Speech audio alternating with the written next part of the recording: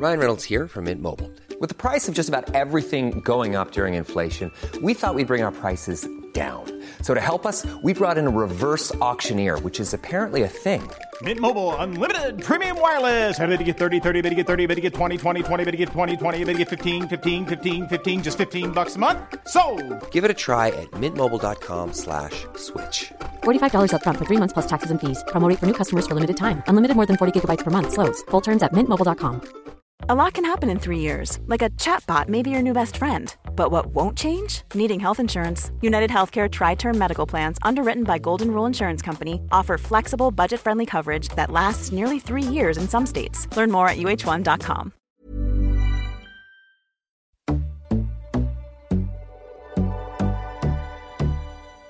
Hi there, I'm Umanea and welcome to the Girl Chart podcast. During the series, I'll be joined by some amazing guests and hearing all about their brand of brown girl magic.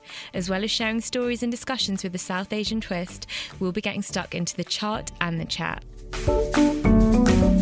I'd love to hear from you, so please get in touch on Instagram at Girl Chart. Hi everybody, welcome back. Today I'm joined by Nisha Party, a BAFTA award-winning film producer who has worked on critically acclaimed films such as The Best Exotic Marigold Hotel and the BBC's The Boy with a Top Knot. She's also the lady responsible for bringing Harry Potter to the big screen. As well as producing much-loved films, Nisha also contributed to the success of international eyebrow brand Blink Brow Bar with the company's founder, her sister, Vinita Party. Today we're going to speak to Nisha about her experience working on seminal movies, diversity in film, and about the importance of finding your own path in a very competitive industry. Hi Nisha, welcome. Hi. Very nice to be here. I'm going to set the scene. We're at my house, and whenever we record at my house, the snacks are way better. So we've got some pakoras and samosas. And really good pakoras, which you've made yourself. Thank so I'm very you. impressed. Thanks so much. My mum will be proud.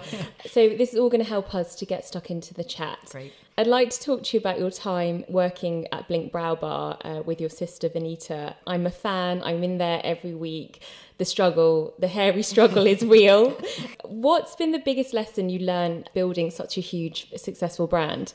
Oh my God. I mean, I feel like I've learned so many lessons. I kind of went into that business slightly by accident. Mm-hmm. My sister had already set it up, and I had just left paid employment and was starting up my own film business. Mm-hmm. So she asked me to join her, really to give her a hand, and 10 years later, I was still there kind of running the company with her, which was really good fun. And I think the biggest lesson really was that when I joined, there were a couple of brow bars, and together we grew it to kind of 26 and also launched outside in New York. And so we went from working with a really small handful of girls who were like family, working in a, with one desk in an estate agent's office, which was kind of our head office, to having a big head office in Marylebone with 150 girls working for us, all of whom were Indian. That was that was kind of one of the most exciting things, really, was that we really gave a chance to a lot of women who had never worked in central London before, who didn't have much confidence, who often came from India, having had arranged marriages, and suddenly they were working in Selfridges and their life had changed, and we'd really helped give them that. Yeah. And also the amount of people that we meet, we go to, I mean, the same with you, I've met you for the first time today and you happen to go to Blink Brow Bar. From the start, guys, from the very beginning. Thank you. Yeah. And it's amazing, you just go to parties or whatever and everyone's like, oh my God, you're Blink Brow Bar, I get my eyebrows done, it's amazing. Yeah. And just makes you feel great that you're able to make people's brows fabulous. So on to your film career, which has been what you've been working on for the past few years. Yeah. You set up Party Productions, which is a production company. Yeah. Could you start by telling us what role a film producer plays in getting a film from a script to the big screen? Yeah, I think most people have no idea what a producer does, and I think we're the kind of least famous of the people that work in film. No one's interested in producers, which I think is a good thing. But really, we're kind of a bit like the CEO of the film. Yeah. So it's my job to often find the idea for a film or find a book or read a newspaper article and then figure out how to make that idea into a film. So I will hire a writer. I will then need to go and find money to pay that writer. And I will develop a script with whoever ends up writing it, often working with studios or the BBC or whoever is funding it. And then if we're lucky enough that script is good enough that it goes into production, then it's my job to find the money to make it happen, to do all the contracts, to hire the director, the cast, be on set, make sure it's running smoothly, make sure we don't go over budget, deliver it to the BBC as they require. And then once it's actually filmed, the director will go off and it will be my job to publicise it and do the marketing and make sure it's released in cinemas or on the television or whatever it may be. So you're the only person really that's there right from the start to the end. And, I guess the nice thing is if a film wins the best Oscar, I always say it's the producer that goes up to get that award, which kind of says it all, really. Why don't we hear more about film producers? Because you're the ones who are responsible for actually getting stuff made. Yeah. And actually it's pre-script. It's a nugget or an idea from yourself, which makes this huge, box office success. Yeah. I think it's because what's happened now, which is really awful, is that there's so many producers on a film often. Okay. When you look at the credits, you'll see, often 6 exec producers, and people have no idea who was the real producer that brought it to... A lot of people buy producing credits. So now if I'm trying to find money, I might get some rich guy saying, well, we'll give you 5 million, but I want a producer credit. So often you get producer credits from people that have just financed a film, but they've not really creatively produced it.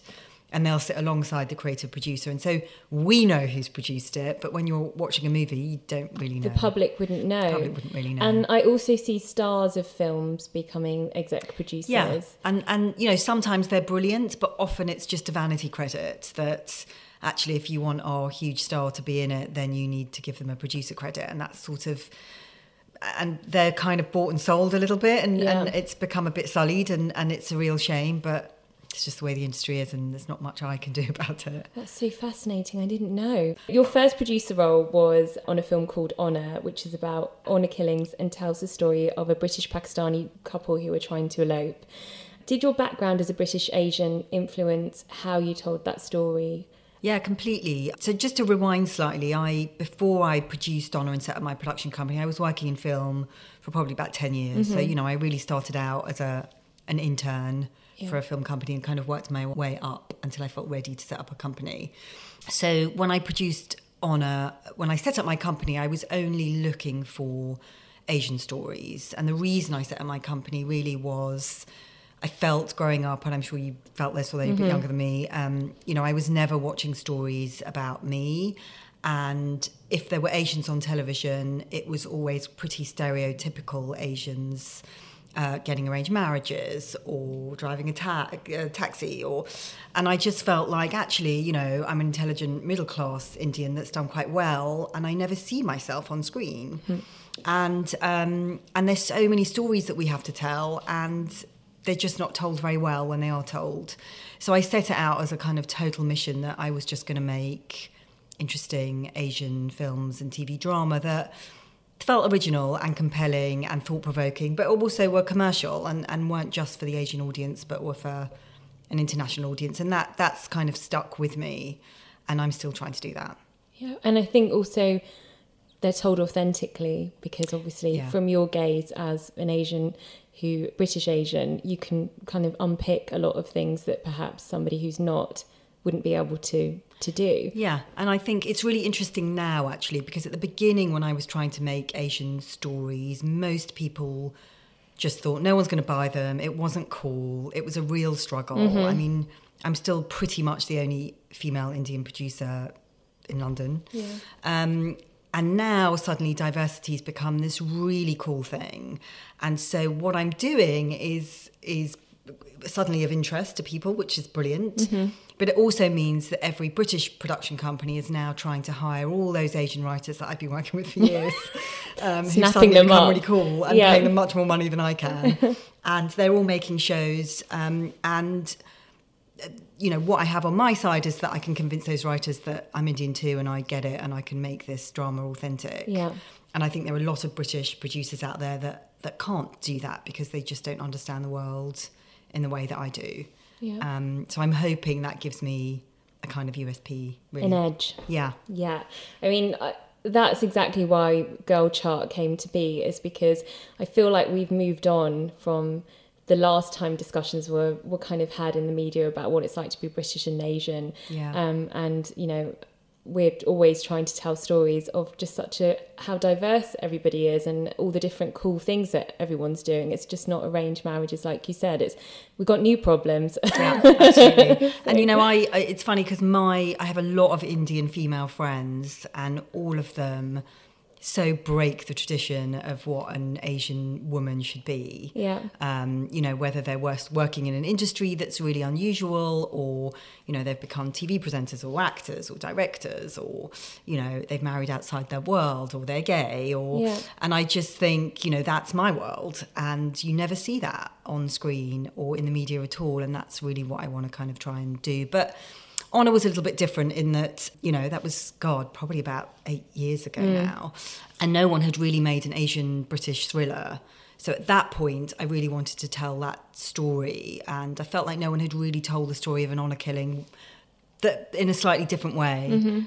Now I sort of look back and think, God, maybe, you know, that was actually also a bit of a stereotypical story that I probably wouldn't want to tell now. But at the time, it felt quite groundbreaking. I'm sure lots of our listeners, as soon as I said Harry Potter, they're like, what? Let's talk more about that. Yeah, that's the only thing anyone's ever interested in talking about.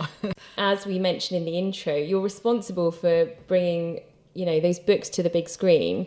Tell us how it all began. So this was a while ago. I was in my 20s. Yeah. It was one of my very first jobs in the industry. I was the assistant to a film producer called David Heyman, who'd come over from LA, and he had a deal with Warner Brothers Studios. And it was our job to find books, scripts, ideas, writers that they would want to work with.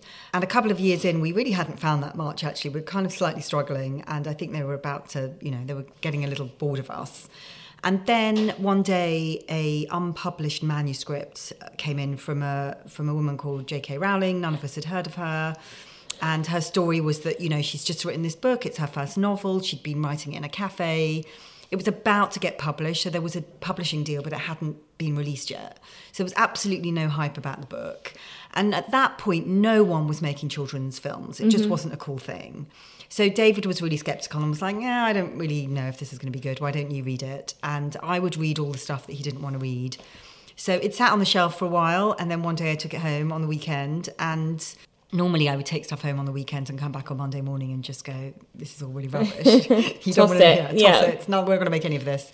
And then I read Harry Potter literally in one sitting because it was so brilliant. And I came back on Monday, and it was the first time I think I was enthusiastic about something. So his ears pricked up and he was like, oh my God, you actually like something? And I told him the story and he was intrigued. And I then wrote a report and sent it off to Warner Brothers so that they would read it. And the rest was really history then. And then he, of course, read it and loved it too. And all the other production companies had received that book, and they were all, although they'll never admit it, they were all turning it down because they didn't see what you because read I think in saw. hindsight, it's so easy to look back and go, you know, how could you not think this was going to be a hit? But actually then there was no buzz about it. And so, but in my head, it was a film. As I read the book, I just saw it as a film in my head. And that's kind of why I thought it would work. So you're kind of outside the box thinking, like also about children's films, is the reason why you perhaps resonated with you.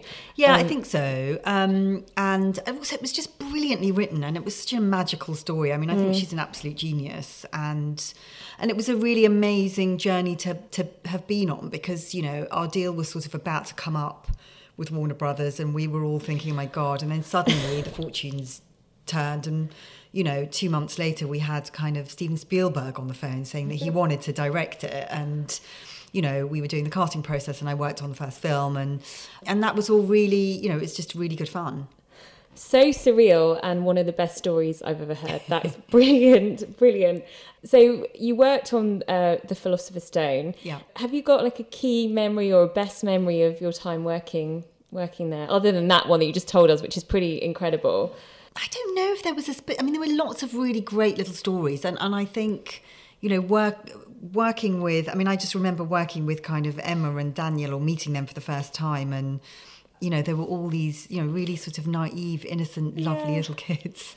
And they're still all really lovely, actually. But just kind of watching it grow and become, when when we optioned the book, I mean, no one had any idea what was coming. And so we all just did our job and did what we thought was good. And David did an amazing job as the producer of kind of making, because a lot of producers might have just not hired the right director or just not cast it well.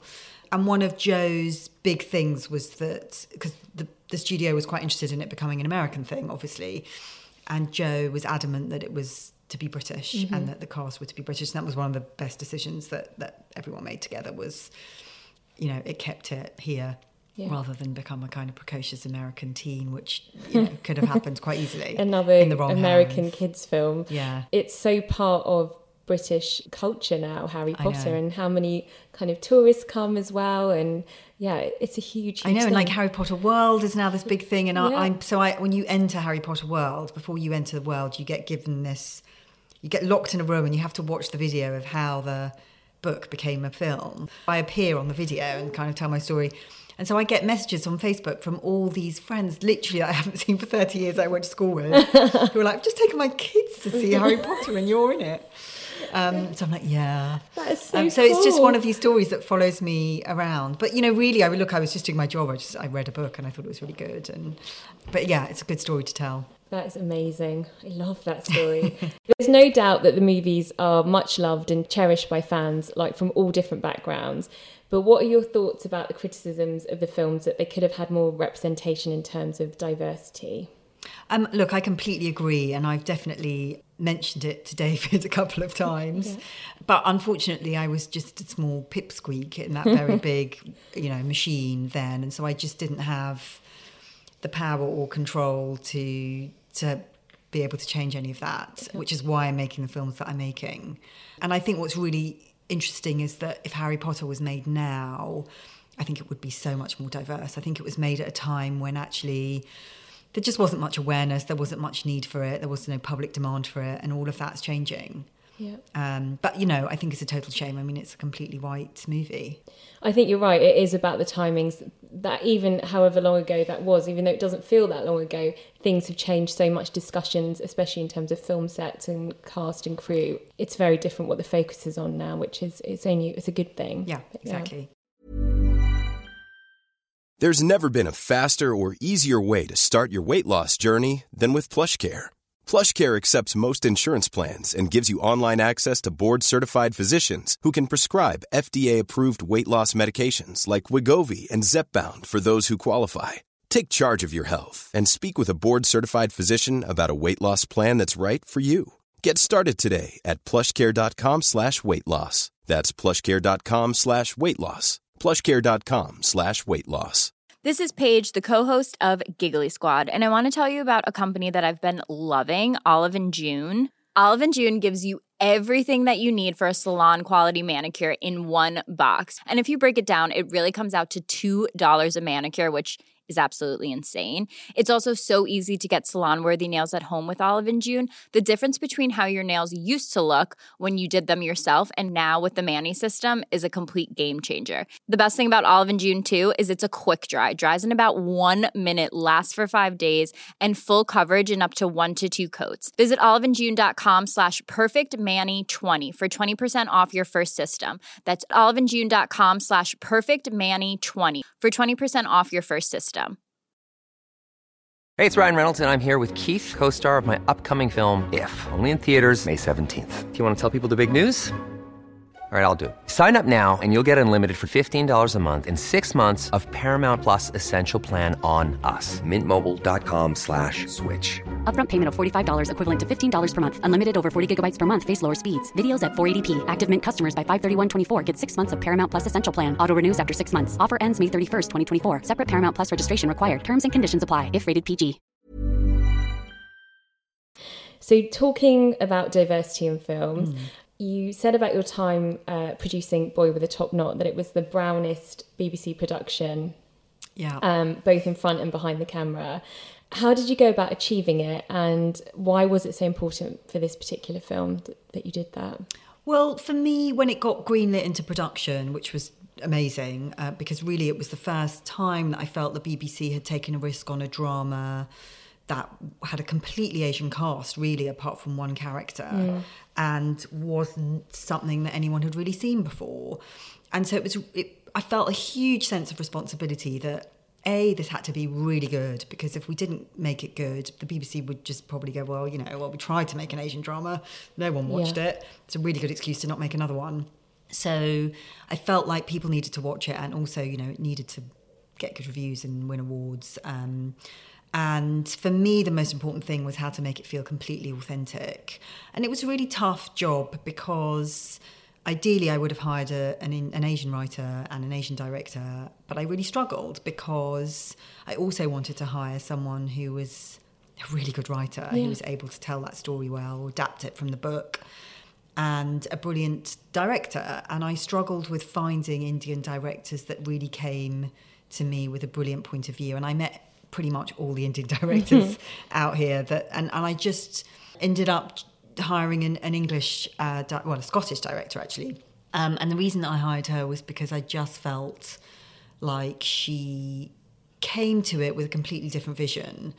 But as a result, it meant that I felt I had to be on set every day and be the kind of brown eyes and ears. Yeah. And also I was in the casting process, so I really wanted to make sure, for example, that, because I see this so much on TV, that the Punjabi family were Punjabi, and there wasn't a sort of, an Arab son and a Pakistani child and a Sri Lankan father and just because they're all brown, they all look like they're a family, because I can tell. They just don't. No. So that was really important, just to have as many Punjabis on set as possible.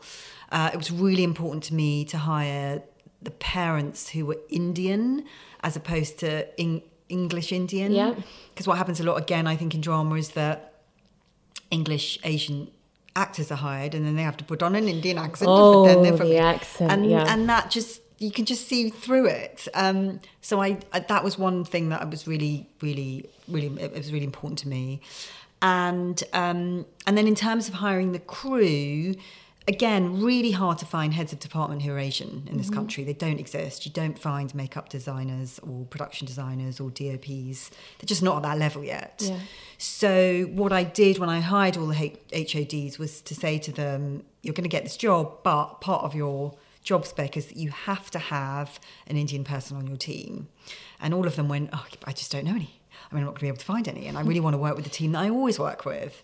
And I was like, that's the part, that's the deal. If you take this job, that's the deal. So all of them very, huffed and puffed, but reluctantly went off to find someone. And I often would help them and ask around, does anybody know any makeup artists who are Indian? And we had to, our makeup artist that we found who was Indian was in Bristol, and we had to bring her up from Bristol to Birmingham because we could only find one that was available. Really tough. But every single department had an Indian working in it. And so it felt like the cast weren't looking out at a crew that was completely white. And I think it made them feel at home. And it just meant there were observations from every department and it just felt like we were a bit of a family. So there were obviously lots of non-Indians working on that as well who were brilliant. But it just felt like, actually, in terms of finding, cast and crew, it was the brownest drama that I think the BBC have ever made, and I'm really proud of that. Yeah, I think that's so incredible at the lengths as a producer that you went to hire the people that you connected and clicked with, but also to make sure that there was the representation on set. Yeah. And it wasn't easy to do, but there are ways around it. And so I'm sure on bigger productions where there's even bigger budgets, there is a way of doing it. And so just to say there's nobody available doesn't ever really feel like a reasonable enough or believable it's tough excuse. Because I have to admit there were some sort of more junior members that I did hire on a bit of a punt just because they were Asian, and they were really rubbish. And you do think, I know there are people going, I've only been hired because a bit like he's only hired because he's the boss's son. Sort positive of discrimination. And so you do have to be careful because and I would never work with those people again because they weren't very good at their jobs, but I gave them a chance. So, you've got to be Asian, but you've also got to be really, really good if you're going to get somewhere. So let's not just all start contacting Nisha for a gig. Exactly. Really want to touch on, why do you think still there aren't enough senior kind of makeup artists or set designers or other producers? Because I think a lot now we're third generation. Yeah. Why is it that people are still not going into those industries? Well, I'm older than you, so I'm second generation. But, I'm still, am I second? I don't know. I am second. But Okay, then, you know, you the ones who are younger Yeah, than of us, course. they're No, at you're working right. age Yeah. now, which is depressing. And I think it's really changing amongst third generation. Yeah. But, you know, when I was at school and figuring out what to do, like every other Indian, I applied to medical school. I wanted to be a doctor. Oh, yeah. Actually, no, not through any parental pressure. I have to just praise my parents for this. I really genuinely wanted to become a doctor, and the only reason I didn't was that I got a D in my physics A level, and I was so desperate to move out of the house and go and have some fun because my parents were quite strict. Yeah. That I just thought, I'm just going to go to university and do anything I can possibly do. The gateway to fun, university. Yeah, so I went to uni and I just did a science degree, random science degree. I found it so boring that I ended up directing and producing plays and, you know, doing other things. Oh, and wow. thought, oh, actually, this is kind of fun. Maybe I should do this. And then I went to film school, and that's how that happened. But, you know, Asians were, and they still are encouraged to have, you know, proper jobs. And proper jobs are accountants, you know, being an accountant or a lawyer or a doctor. And, you know, my parents still don't understand what I do. And when I have months of not really working in an office, when I'm developing scripts or coming up with ideas, they're like, you're not working. You're not doing anything. What are you doing?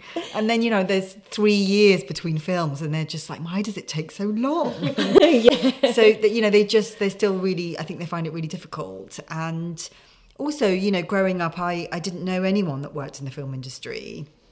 So, I mean, I literally, because we wrote letters back in those days, I remember, you know, when I was at film school, I wrote like 100 letters to production companies to say, can I just come and work for free? And one person replied, and that was the agency that I ended up doing work experience in. And I arrived in that company, and probably 100 people there, and I was the only person of colour. And so, you know, I think I got accepted into that world because I speak like this. I went to a nice private school, and I know how to talk to and assimilate with nice middle-class English people. And so I settled in really easily and then kind of slowly worked my way up. But I never really saw anyone like me. And I think that's changing. And I think for third generation kids, they're now going, oh, actually, you know, there are a few Asian actors out there. And, you know, I think in terms of directing and writing, there's some really brilliant new talent coming up now, which, you know, even 5 years ago, I struggled to find. So it's a really exciting time.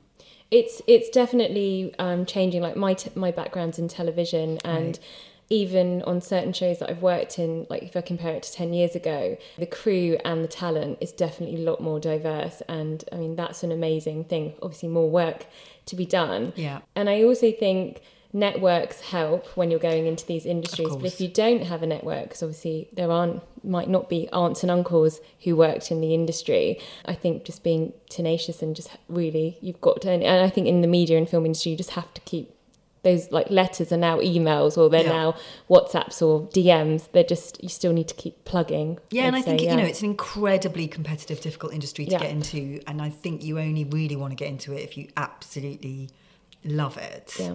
And, you know, whereas actually becoming a doctor or an accountant, there's a path and you go down that path. And, you know, it's not that it's not easy, but it's just, it's kind of slightly more formulaic. And it's the path, and when you're trying to get into media or writing or, you know, there's no rules. You just kind of have to make it work and carve your way through it. And that's tough for people who haven't seen how you do that. I think you've just got to have that fire in your belly. And there are amazing people that do that, but it's really hard, and it's been really hard. And I feel like actually I'm in my 40s now, but really, you know, it's taken me much longer than I thought it would take to get to this point. And obviously I was slightly waylaid because I started running Blink for quite a long time. But the only reason I started running Blink was because it was so impossible to earn a really decent living being a film producer, being an independent film producer, that I had to have a second job. So that's, you know, that's another hazard of what we do, is that there's just no regular income. Yeah, and Asian parents don't like that. And they don't like that at all. They didn't get it. So we're going to talk about Boy with a Top Knot, which is a game changer in terms of being a film that talks openly about mental health, not just in British families, but also in particular South Asian families. Yeah. Can you explain briefly what the film's about?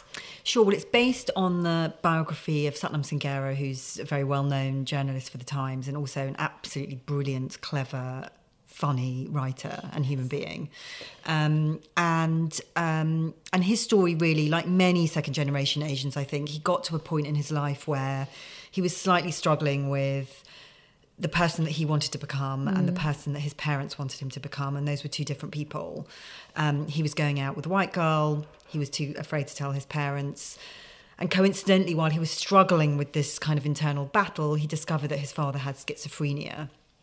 And so he sort of goes on this journey to discover what schizophrenia really is and how his whole family have known about it for years, but no one really had talked about it. And so it's really kind of him coming to terms with who he is and who his family is. And I guess that's kind of, it's quite a complicated story, but I think that's probably the easiest way to sum it up. I think you summed it up perfectly. Okay. I mean, I remember just reading the book and falling in love with his writing and also the story and crying quite a few times throughout the process, probably because it resonated with me so much, you know, as a second generation Indian who feels immensely proud of where I've come from, and I love my parents, but I don't want to have their life, and I don't want to have the marriage that my mother's had, which is, you know, an arranged marriage with a man that she didn't love. And so I think most second generations completely relate to that struggle of respecting your parents and your culture, but actually forging a life for yourself. So that's what really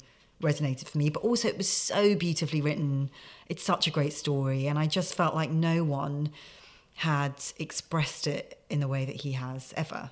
And you know, I don't think there are that many good Asian writers out there yet. And yeah, it just completely touched me. So I had to fight quite hard to get that book. A lot of people wanted it. Yeah, I bet. So I wooed him. and it paid off. And it worked. I totally agree. I think the film for me is so relatable, but what it did, which was amazing, was open up a conversation. So all the people I know who watched it, and I'm talking like my aunts and uncles' parents, opened up a very honest conversation about mental health, which needs to happen more. Yeah. But also it kind of named it, and instead of sweeping stuff under the carpet, it was actually something that you could name, if that makes sense. And, you know, I'm really proud of that because, I'm sure we all grew up with a sort of uncle that was described as a bit funny or a bit strange. And actually, you know, they had mental health issues and they never had labels. They never went to the doctor. They were never put on medication. And, you know, I hope, certainly from the feedback that we've got from the film, I feel like it's, you know, a lot of people have gone, oh my gosh, well, I've been through that and I really want to talk about it with my family. And it's, I mean, the response was overwhelming, which has been really lovely, but it just ups the game. So like the next one's got to be even better, which is kind of scary, but that's what I'm working on now, you know. Again, it transcended it wasn't just Asian families watching it and relating, it was everybody. Well, yeah, watching. I mean, we got consolidated kind of 3 million viewers on BBC Two, which was the highest rated drama that year on BBC Two. So it completely crossed over. Yeah. And that's really exciting. And also, you know, lots of Asians that only watch ZTV and watched BBC Two that night. And that's also really exciting. Everyone was talking about it on my family's WhatsApp. Good. And also the cast were incredible, but I have to ask about what it was like to work with the legend Anupam Kher. Oh, he's amazing. Actually, both Deepthi and Anupam are amazing. And I grew up watching Deepthi in films, and I just remember how brilliant she was and totally forgotten. Yeah. So we resurrected her from, you know, she was painting in the Himalayas when we found her. It's a good job if you can get it too. And Anupam, I've always sort of been in touch with him for on and off over the years because I've always wanted to work with him. And we sent him the script and he loved it and happened to be he made himself free. And then he got nominated for a BAFTA. So it's all very exciting. But he was an absolute gentleman. Oh, I love him so much. Love Satnam as well. I'm always speaking to him on Twitter as well. Right. Yeah, he's brilliant on Twitter. Very funny on Twitter. Entertaining. Nisha, could you tell us what your latest project is? I've got lots of quite exciting things on the horizon, but probably the most exciting thing to talk about is that I'm working on a longer-term series with BBC, which is about the partition of India, because it's a story that I feel has never really been told properly on film or TV, from both the British perspective but also the Indian perspective of what really happened. What's really exciting is that Patrick Harbinson has just come on board to create that with me, and he is the man behind ER and 24 and Homeland. So he finishes Homeland this summer, and then he will start working on it with me. So we've got an amazing writer. And then the plan is that we'll get a writer's room, which will be Indian and Pakistani writers to work underneath him, so that we have that kind of authenticity, and then we'll start writing the series. So that's my big thing that will take up the next year or two of my life, I think. Oh, God, I'm so interested to watch that because, you know, we still have family members who talk about going through it. And I think as second or third generations, I don't think we really realise the impact of that and the transgenerational trauma, which we've talked about on the show before. Yeah, and, you know, it's never taught in schools here, which I find insane because it's actually a part of British history. And when I speak to people about it, no one really knows what happened. And so I feel like it's a really important story to tell properly. Amazing. Nisha, I could talk to you for hours. We've had to kind of just go through everything quite quickly, but what a fascinating insight into the film industry and into your career. It's been brilliant. So thank you. It's been great to meet you. You too. Thank you for having me. Thank you to our producer, Amanda. And thank you, also Amanda, listening quietly next door. And thank you, listeners, for listening and joining us again. Please comment on our Instagram and Twitter, which is @girlchart. And I will speak to you all really soon. Bye.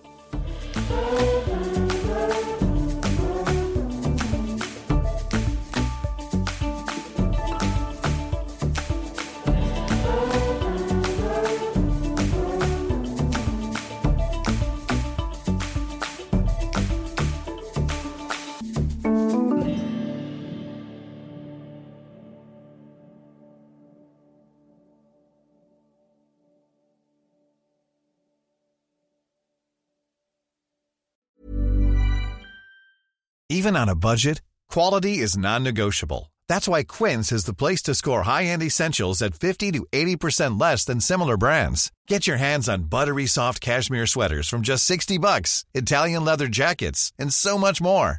And the best part about Quince, they exclusively partner with factories committed to safe, ethical, and responsible manufacturing. Elevate your style without the elevated price tag with Quince. Go to quince.com/upgrade for free shipping and 365-day returns. Even when we're on a budget, we still deserve nice things. Quince is a place to scoop up stunning high-end goods for 50 to 80% less than similar brands. They have buttery soft cashmere sweaters starting at $50, luxurious Italian leather bags, and so much more. Plus, Quince only works with factories that use safe, ethical, and responsible manufacturing. Get the high-end goods you'll love without the high price tag with Quince. Go to quince.com/style for free shipping and 365-day returns. Mom deserves the best, and there's no better place to shop for Mother's Day than Whole Foods Market. They're your destination for unbeatable savings, from premium gifts to show-stopping flowers and irresistible desserts. Start by saving 33% with Prime on all body care and candles. Then get a 15-stem bunch of tulips for just $9.99 each with Prime. Round out Mom's menu with festive rosé, irresistible berry chantilly cake, and more special treats. Come celebrate Mother's Day at Whole Foods Market.